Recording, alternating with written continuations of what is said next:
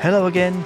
Thank you for downloading this edition of High Performance Pilot, a show dedicated to improving our performance as aviation professionals. To do that, I embrace the core competency matrix and the behaviours contained within it, the skills, the knowledge and the attitudes. Coming up today, develops what-if scenarios and plans for contingencies, a situational awareness behaviour. Proficiency in situational awareness enables us to perceive, comprehend and project the current state of an evolving operational environment. Wow, that's a very technical statement. Maybe I should say situational awareness. How much spare capacity I have to enable me to understand what's happening and what's about to happen, with respect to the environment, the aircraft and the crew. It is a product of effective leadership and teamwork, workload management and communication. So let's get into develops what-if scenarios and plans for contingencies. First, we need to understand what it is. What-if scenarios are about increasing our resilience to the complex and ever-changing world we operate in. It's about understanding what our actions would be if something happened. What if we have an engine failure over high ground? What if the runway becomes blocked? What if that thunderstorm gets too close to our departure route? Developing contingencies allows us to have multiple plans in place for events we can predict but cannot be sure will happen, allowing us to switch between them as circumstances require. Both of these require an understanding of threats and errors. Therefore, foresight is required at the briefing stage, along with a dose of imagination. This is a continuous process that both anticipates changes and reacts to them. So why do we need it? First up, reducing startle.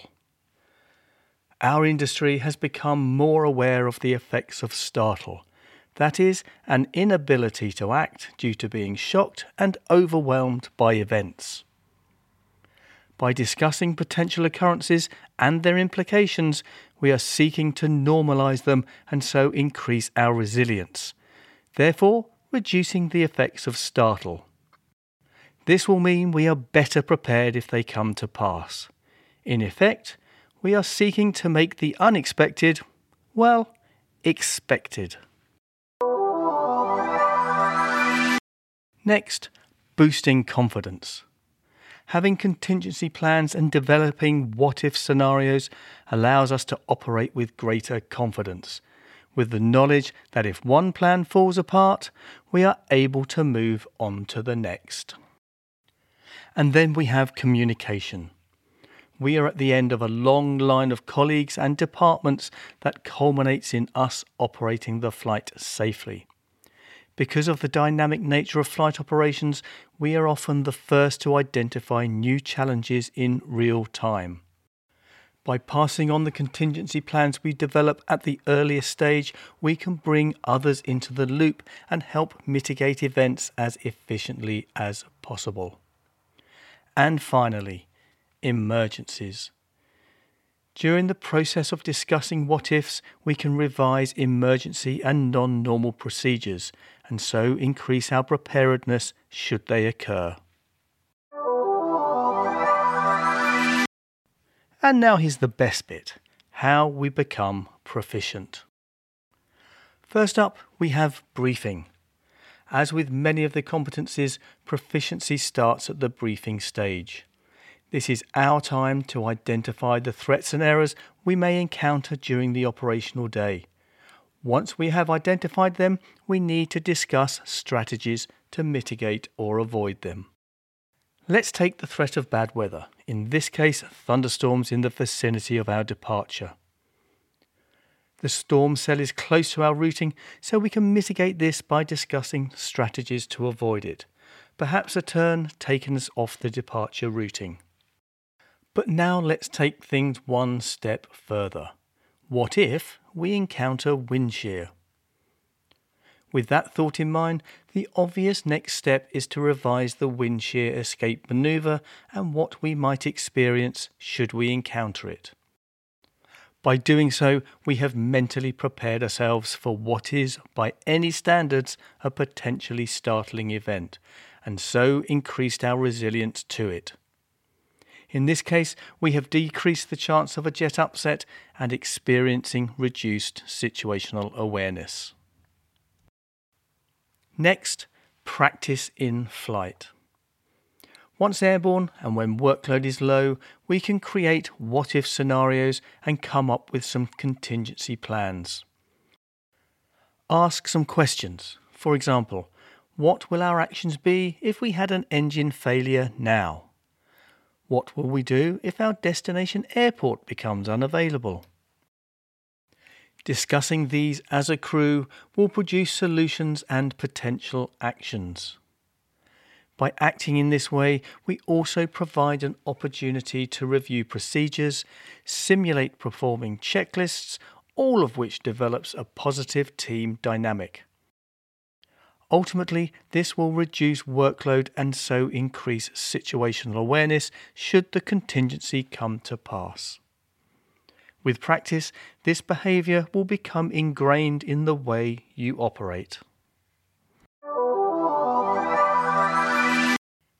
Effective operation requires us to understand the potential threats and errors and so allow us to avoid or mitigate them. Here are some of the threats associated with lack of proficiency in, develops what-if scenarios and plans for contingencies. Increased risk of startle. If we don't prepare ourselves for the unexpected, the level of startle we encounter when we do may overwhelm us. By being prepared, we lessen, but maybe not remove, the startle effect. Reduced situational awareness. If we don't prepare contingency plans at a time of low workload, then our spare capacity will be eaten up at a time of high workload. This will result in reduced situational awareness, which may become critical when combined with the startle effect. And so to this episode's key takeaways. Developing what-if scenarios and plans for contingencies is a behaviour within the competency of situational awareness. It increases our resilience to startle by helping to make the unexpected expected. Briefing and in-flight practice are opportunities to develop proficiency in this behaviour. If we are not proficient, we compromise situational awareness during periods of high workload.